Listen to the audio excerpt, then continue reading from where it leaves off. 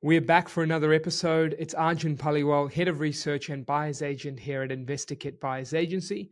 And I wanted to chat to you about today's episode. So we're catching up with Tom Newman from Summit Finance WA. That's SUMMIT, so two M's in the Summit. And Tom is actually a really specialized mortgage broker. He helps with investment properties and investors start scaling their property portfolios. And where he comes in is that really ability to become more creative, become more solution focused, and always come in with the thought of, wait, you're not stuck yet.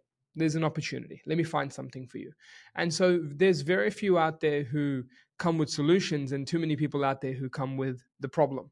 Look, if you're catching up with a mortgage broker and you're struggling to move from the second to third to the fourth, you probably already know your problems. You don't need another problems-based person to join you on the problem discovery. You need someone with solutions. And this is where I speak to Tom regularly, because Tom has not just done it for a client, but multiple clients who've worked with us to be able to get their portfolio up that extra notch. And this is very, rare when it comes to certain mortgage brokers. And so Tom is one of those people who actually enjoys the complexity, right? And the complexity of finance and trying to find that solution. And so this is where I love chatting to people like that, because they truly care about their clients. They truly care about that solution finding mode. And I've probably mentioned the word solution now like 100 times, but you know how important it is. And it needs to be there because, as they say, property is a game of finance with houses thrown around. So tune into this episode as I dig into Tom's thoughts around investor psychology, around scaling, the thinking that the right broker should have, some creative ways as well to help. And then, of course, some other tips that he's got in terms of helping grow that lending capacity and lending growth further. Jump in. And if you want to reach out to Tom, you can catch him on LinkedIn, Tom Newman, or you can jump on summitfinancewa.com.au. Check him out.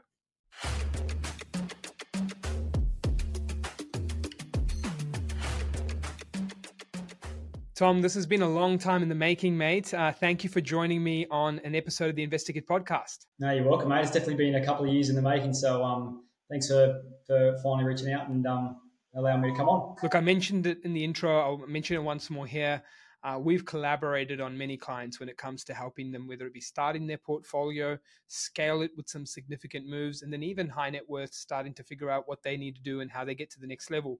And so I thought it'd be good, instead of us having the cool chats behind the scenes or our clients getting the cool results, we come out and share it to the world, a couple of the secret sources, a couple of the practical tips, and also the psychology the top clients that we often see have, so that people who are on their way can start to bring this to life, right? So, mate, thank you again. But with regards to that, I think let's start off with the first part.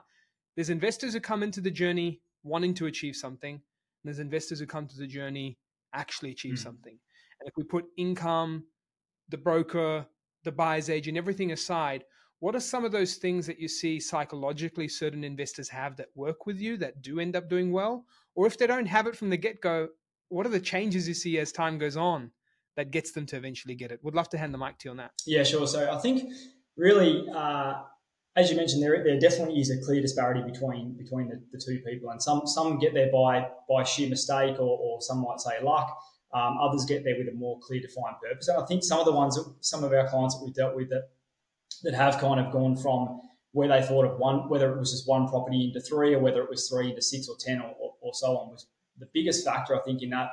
Put aside all the crap, the income and everything else and the lender policy. Put that aside. The number one thing has been an end goal. And then everyone can have an end goal, but you've got to couple that with the actual action. Because there's so many clients that we've dealt with in the past that have said, and it's common, you probably hear it all the time as well, I want 10 properties in 10 years.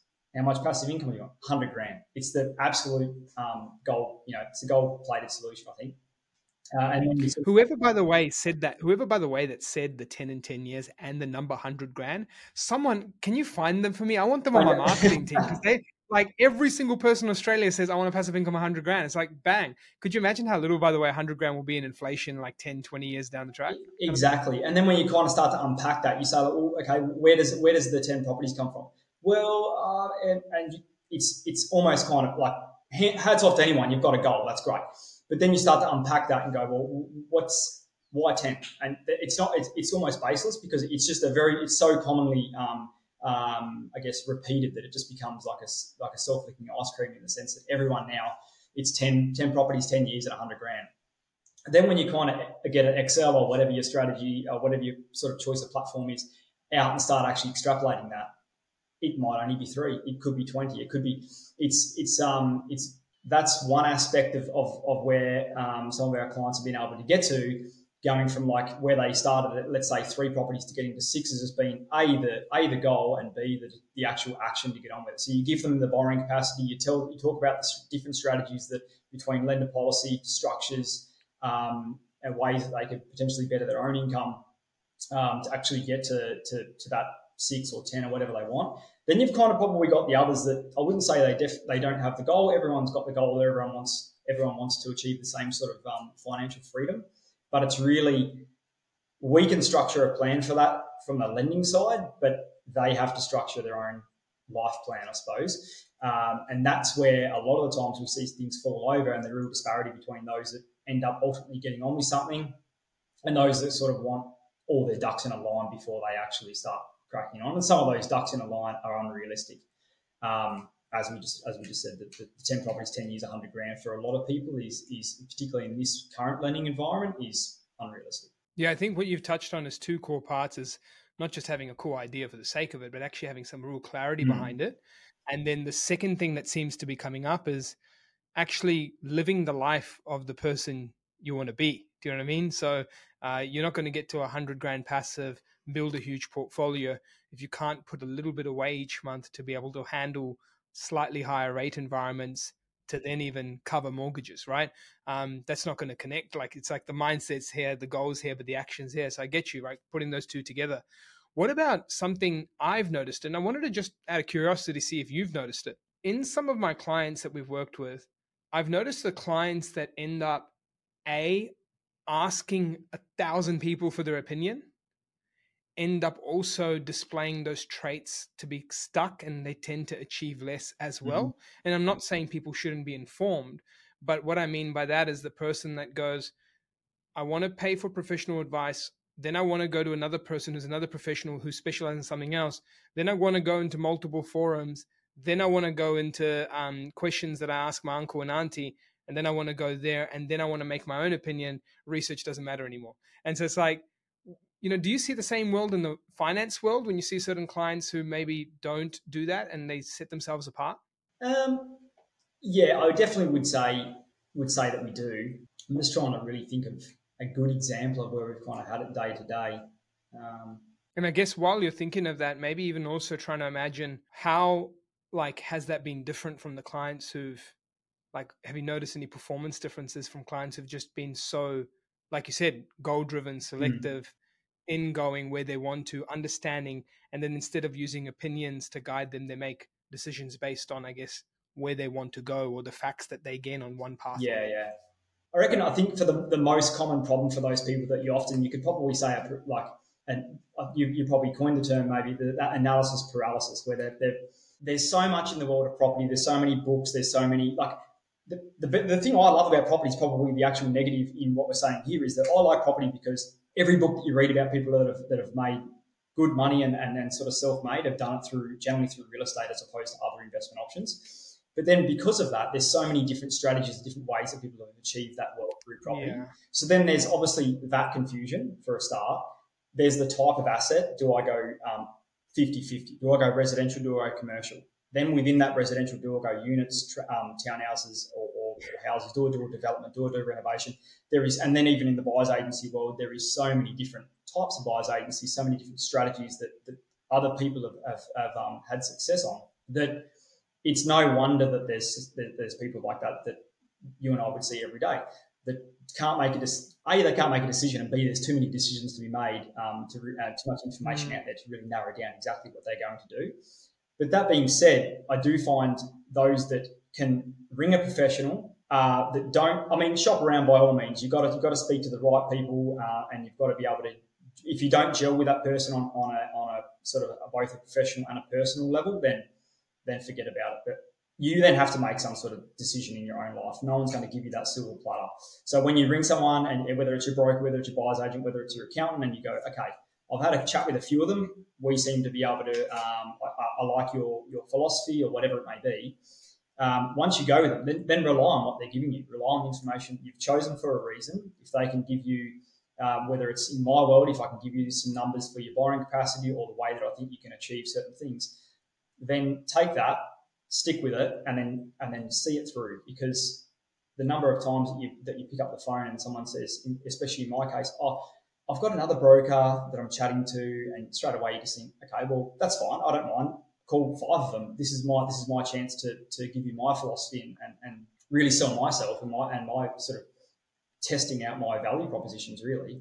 But once you make the decision, the ones that I've seen go far have been the ones that have stuck with the plan, and relied on professional advice. Yeah, so we've touched on a few psychology related things that have helped, and biggest takeout for me is really just that end goal in mind, coming back down, and then taking those steps and living the lifestyle to achieve that goal, right? So I think in that aspect now, when I think of the next part, what comes to my mind is the solutions you've deployed in helping many people start to scale a portfolio.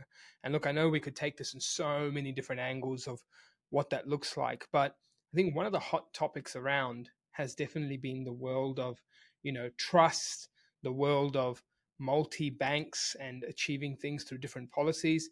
For those who are new and suddenly maybe just go, wait, I thought you just go to your bank, go to the same bank and keep going there. Or I just thought you called the broker, ask them for the best rate, and they go get you your capacity.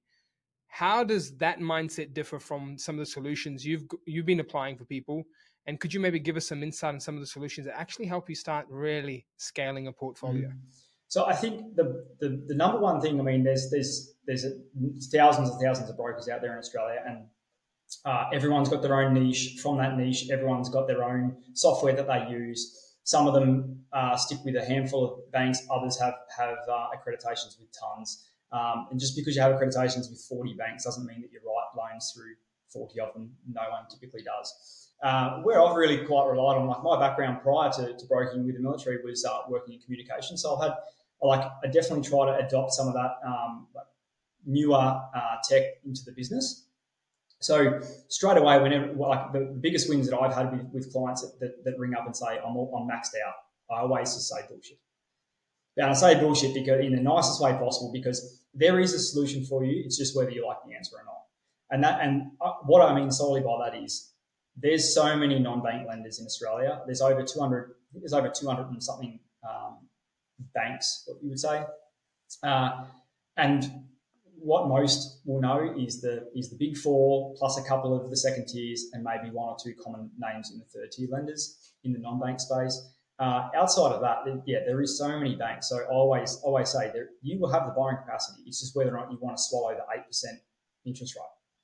And we've done plenty of them. We've done plenty of 8.5 rates with non-banks as a short-term strategy. And that's what I've stressed to every client. We've been able to squeeze that last property out, or that second last property into their portfolio. It's like, this is not a long-term solution. This is a short-term strategy to get a property over the line, very similar in the development world or the commercial world. You might be doing some sort of 5-year short-term finance for an overall longer-term strategy of refinancing, or when this happens, then we'll do something else.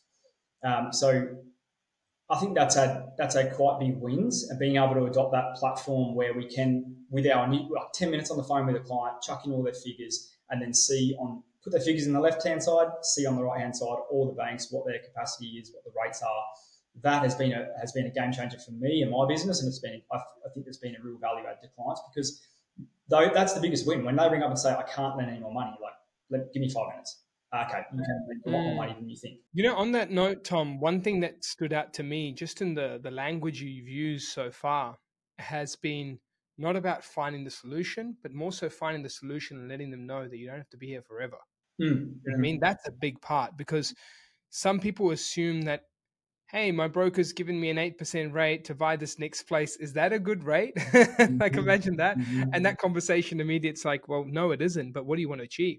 And I'm here to tell you that the information you've given me, the trajectory you're on, where you want to go, and where interest rates might be in the next year or two, this might not be a forever thing. And we're going to help you eventually come back to the parties where the money saving comes back again. And you've reminded me of something of the importance of an acquisition phase.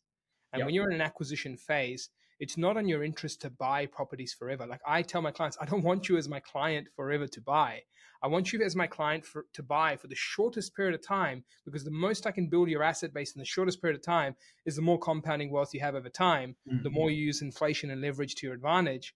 And then you can sit back and go, well, now we can just go into check-in phase. And you've hit that on the head there, because you're like, well, if I equip you with the solution, so it's BS on your borrowing capacity being capped, are you willing to pay the cost for it? And are you willing to look at me and just know that this is temporary? It's not forever, because we'll get you that extra place. We'll get you that extra one. So yeah, I just wanted to point that out. But sorry to interrupt. I know you were going to No, pass it's good. on. I was going to, before I get onto that, I was just going to say, like, none of this, yes, your property purchase is a transaction, but none of it should just be a transaction. Like, it's in the sense that the entire thing, whether it's 10 years, 20 years, 30 years, it's a long-term plan. It's not, you buy the property and the transaction is done. And the same, it should be the same with your broker, your accountant, or your buyer's agent, whoever. That, yes, there's a transaction in place, but with me, there should be at least the plan of, as I mentioned, a short-term plan with a particular bank. And if it's not going, if it's not what you actually, what your intended solution was, it's a solution for a short period of time to get to where you want to be in the future. Which, whether that requires, the whole thing is really requiring some level of sacrifice in some way, shape, or form. Whether it's second job, large, trying to really scrimp and save, whatever it is, you've still got to be able to put that effort into to sort of to come up with that. So yeah, certainly. And then going into the next thing, which is the trust. I've definitely noticed since I started the company and was really getting into the world of finance, trusts were definitely a bit of a dark art in the sense that it was, well, don't worry about the trust until you're onto your 10th property or until you're onto 5th property, whatever the case may be. And it was definitely considered one of those more really, really wealthy strategies that were deployed. But where I think there's some great wins, there's actually a lot of inherent risk involved, but and I can explain it later. But the thing with the trust is that the number of clients that ring up and ask the question, should I be buying in a trust? I can obviously talk for days on the lending side of the trust, but then obviously the pros and cons in terms of the overall structure with your accountant is obviously an accountant question. But where it really comes into play is to be able to hold a property in an entity that, and particularly with the trust, you have the trustee. And with the trustee, you can have yourself or you can have a company. And the benefit of having the company is that's a legal entity that would hold the property on behalf of the trust. So where it actually helps with servicing, it doesn't increase your borrowing capacity. It doesn't decrease your borrowing capacity. If the certain metrics are met, if you can buy the property under the trust and the property is very highly positively geared, you don't need to put any money into this trust anymore for it to continue to service its debts or for the holding company.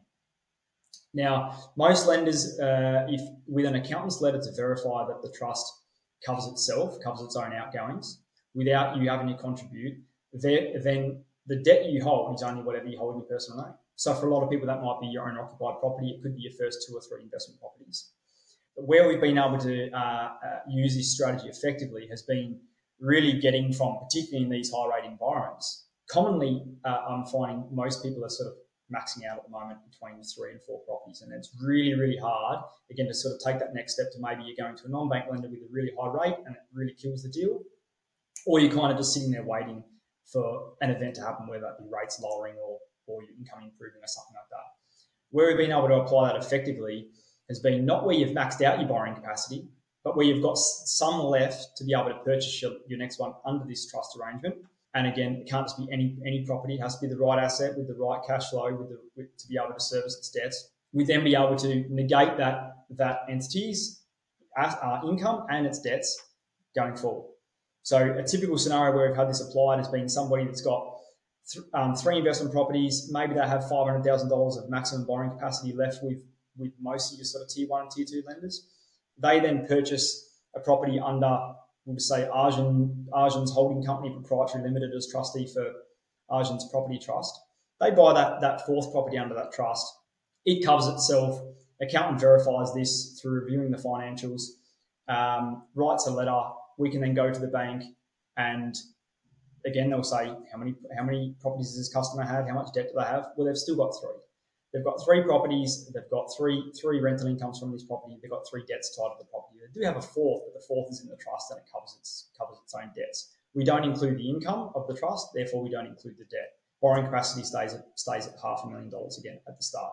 Obviously, if rates go up, you're going to still have your borrowing capacity drop because you still have, the standard servicing still applies, but you'd then be looking to borrow again under either a new trust or under the same trust that holds the property. So that's been a real game changer for a fair few clients. I think the inherent risk is that obviously if you go to 10 banks with 10 trusts, with 10 company trustees, you can see how eventually you do sort of stack everything up like almost like a house of cards, because you can get to the point where what if they're vacant for a longer period of time than you expect?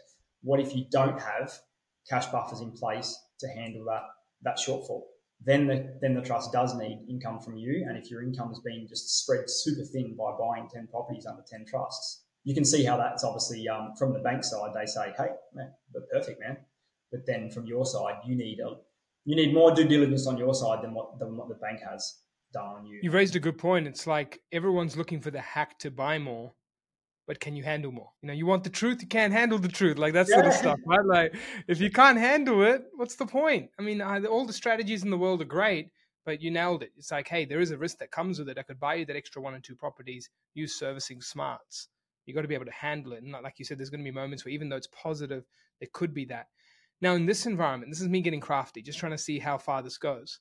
In this environment, positive cash flow properties can be near impossible. Mm-hmm. They can be possible with the deposits you put down.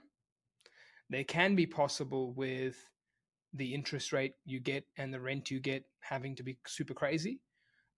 Or they could be possible over time, right? Someone might buy the property in a trust today, a couple of years of rent increases, debt staying the same, rent interest rates come down a bit, and suddenly it's positive. Can you make the trust positive? And I'll give you an example of what I mean by that. I am a separate entity to the trust. Can I make a distribution from my other entity, ABC, whatever it is, or my business, or myself as a person, make a distribution to the trust, call it an income, and then the accountant is then saying, well, technically, yes, this trust is trading profitably because incomes, rent, A line item, B, distributions from other entities, versus expenses, C, the mortgage, the bills, is still positive. Do the banks see it in that way, or as soon as the money that's non-rent that comes into there doesn't count? Because my imagination here is that you're still lodging a tax return, and the tax return says it's positive because income from A, income from B source equal more than expense. Mm-hmm. Just want to understand, because to me it still seems like it's covering itself, but just requires a few more hands to help. Yeah, I have seen, and again, it sort of largely depends on what the accountant would be happy to class as sort of to verify, essentially. But I mean, if to answer the question in coming from my pocket, if it's coming from my pocket and I'm doing that as an income to the trust, then the banks are sort of asking, does this trust require any additional income from me? Yes. To service. So the answer would be no. Then that letter wouldn't be able to be written. And if you then supply the tax returns, you'd obviously see that it's getting some income. And where's the income coming from? It's either coming from trading, renting, or from me. From other entities, you could certainly do something like that. You could certainly. I've seen in the past where even the individual at the start has put a large amount of capital into the trust. So they might have had $100,000 deposit. Property they purchased only needed $80,000. They've taken 20 and just lent it to the trust. Then you can. I mean, the trust has obviously a liability to me, but it's got enough capital there to fund itself for the foreseeable future, which is a tick.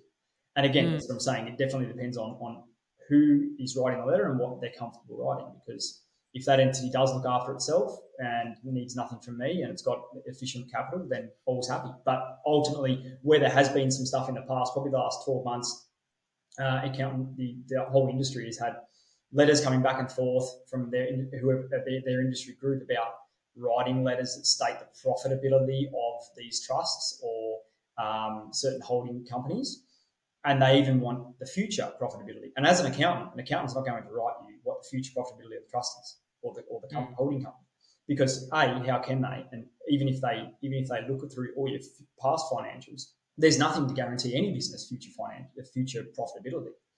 So sometimes we've been able to get around this by simply just going back to the bank and saying, hey, the accountant's not going to write this. They're not going to write what the future profitability is. They're happy to write fact as of today, as on based on the past 2 years of tax returns they've lodged for the entity, but we can't comment on the future profitability because ultimately the liability then lies with that accountant company or with the individual accountant, and no one wants to take that risk for somebody else. Yeah. And does this become a trust thing only, or is this a company thing only, as a company thing as well? Like example, some people do buy properties in companies alone. Is that part of the game? Same thing. So any other entity that is not you as an individual can have this strategy applied. So if you're buying property under a company, maybe it's solely set up for a holding asset company. You can certainly do the same thing. So the bank cares about you as an individual. What debts do you hold? When I run a credit check, I can have a look at all your debts from CCR reporting entities, like most of your major banks, second tier banks. I can see what personal debt you have. Then at the very bottom of that report, I can see commercial inquiries, and I can see that you have you might be a director of a particular company. Then all the bank says is, well, I'm not going to look over 4 companies. Can you just confirm the profitability, or not the profitability? Sorry, can you just confirm that they're sort of looking after themselves, basically? Great points, mate. And I think for anyone tuning into this, it's important to recognize Tom is giving the lending smarts, right? And when you're looking at the lending smarts, that's just one angle. If you want to make sure you're doubled up on the comfort or even just the knowledge or advice or guidance from the accounting side, I've actually made a 3-part masterclass with the man himself, Jeremy Ionizzelli from KHI Partners. You can go back to some older episodes and see that 3-part masterclass. We talk about trust. We talk about, when it makes sense, when it doesn't make sense from an isolated accounting view. How good is it if you take the accounting view with the lending view and you start putting them together to create the decision of when's right? Now, Tom, we love giving some quick wins away to our audience. So they've got the psychology aspect today. They've got the aspect of trusts and different solutions, and also just the multi-layers of banks, giving hardcore importance on broker versus banker. But what about the last part? Some quick wins on borrowing capacity improvements people can make to A, look after their borrowing capacity better, but B, also squeeze in that last asset outside of what you've mentioned before. So really one of the biggest things, I think, if you're ever thinking about starting your property journey, the worst thing I think you can personally do is get a car loan or any sort of short-term personal loan. If you have an asset already, you are, in my opinion, you are far better off to use equity in that asset to purchase, whether it's a smart buy or not. Purely from a borrowing perspective, you're better off to have as minimal repayments per month on any debt as you can to extend your borrowing capacity. And interest only is a great way to do that with certain lenders on debt. Obviously, there's risks involved in every approach that you go with here, but the biggest killer that I ever see in this industry is car loans. Car loans, personal loans, but mostly car loans, because the reason why is because their term is so short. They're maybe $60,000 to $70,000, and everyone loves a 200 series Land Cruiser, and it's obviously more than that. But the repayments are over 5 years. They can go out to 7, but then you change the year in which you buy the car, how old the car is. In some instances, those car loan repayments per month are more than what having an owner-occupied mortgage repayment would be. Damn, so, unreal. Yeah. So that, as soon as you add that into a calculator, and you've got someone that can maybe afford $450 to $500 as their borrowing capacity, you pop that in, bam, they're down to $250. And the biggest thing is just like, if you've got the savings there, wipe it out. There's smart times to have it and borrow money for assets like that, and then there's times where you probably don't want to. So I think if you're thinking about getting one, think of a different way. Drive a crappy car. I've been driving a silver Kia Rio from 2008 for many, many, many, many years until I finally. Dude, my best acquisitions and my most intense period of acquisitions was driving a $1,000, 2000, I think it was 2000, Yep. Mitsubishi Pajero. Yep. Like my $1,000 Mitsubishi Pajero was the moment I had the best ones in my portfolio because there ain't no car loans. Yeah, man, you just got to swallow the pride for a little bit, maybe your ego, drive that crappy car for a bit. But hey, if you're putting a little bit of that everyone sort of says instant gratification off for a little bit further, and you can say, man, I'm driving a crappy car and I didn't spend $70,000 on cash on a vehicle or whatever, or financed. I just dumped it into property, and I've got myself something that I can put onto an Excel spreadsheet and project out long term, and I'm going to have a passive income in 5 years, 10 years, 20 years. time. Absolutely. Absolutely, man. And I also think that the biggest win comes from within as well in terms of your realistic expectations. Again, going back to the 10 in 10 years, it is very unlikely that you will have 100 grand passive income in 5 years' time if you're starting out your journey. And there's obviously, there's obviously rarities that happen and people do achieve it. But I just think overall, if you took the average of all the clients that we deal with day to day, and I'm sure it's probably the same for yourself, getting to like 100 grand passive income requires a number of properties to be owned outright, or a lot of properties to be leveraged. Having a long-term plan is way better and way more likely to succeed than having that short-term. Have a goal, man. You know, Grant Cardone, man. He says straight away, you want to 10x every goal you have. So if you want to get 5 properties and have 100 grand in 10 years, or 10 properties, then have the goal, but still be realistic in your reverse engineering or your process to get there. Mate, some great tips, Tom. Thank you for joining us on the show. And for those who are really listening and going, this guy speaks my language, from investor psychology to thinking long-term, goal-orientated, to coming up with solutions to get me unstuck, but also like actually taking the time to work on the numbers and talk about pros and cons. How do people get in touch with you and your team? So you could either jump onto Facebook. We're on Facebook, Instagram, Summit Finance. You'll find me. You'll find the business. Otherwise, jump on to email info@summitfinancewa.com.au. Awesome, mate. Thank you so much again for your time. And I'm sure everyone will love tuning into this. And as I said, collaborate on this episode with the previous episode with Jeremy on the masterclass. Trusts, solutions from an accounting, from a finance. There are ways around this, and Tom's spilled the beans. So thank you so much. Appreciate it. Thanks, Arjun.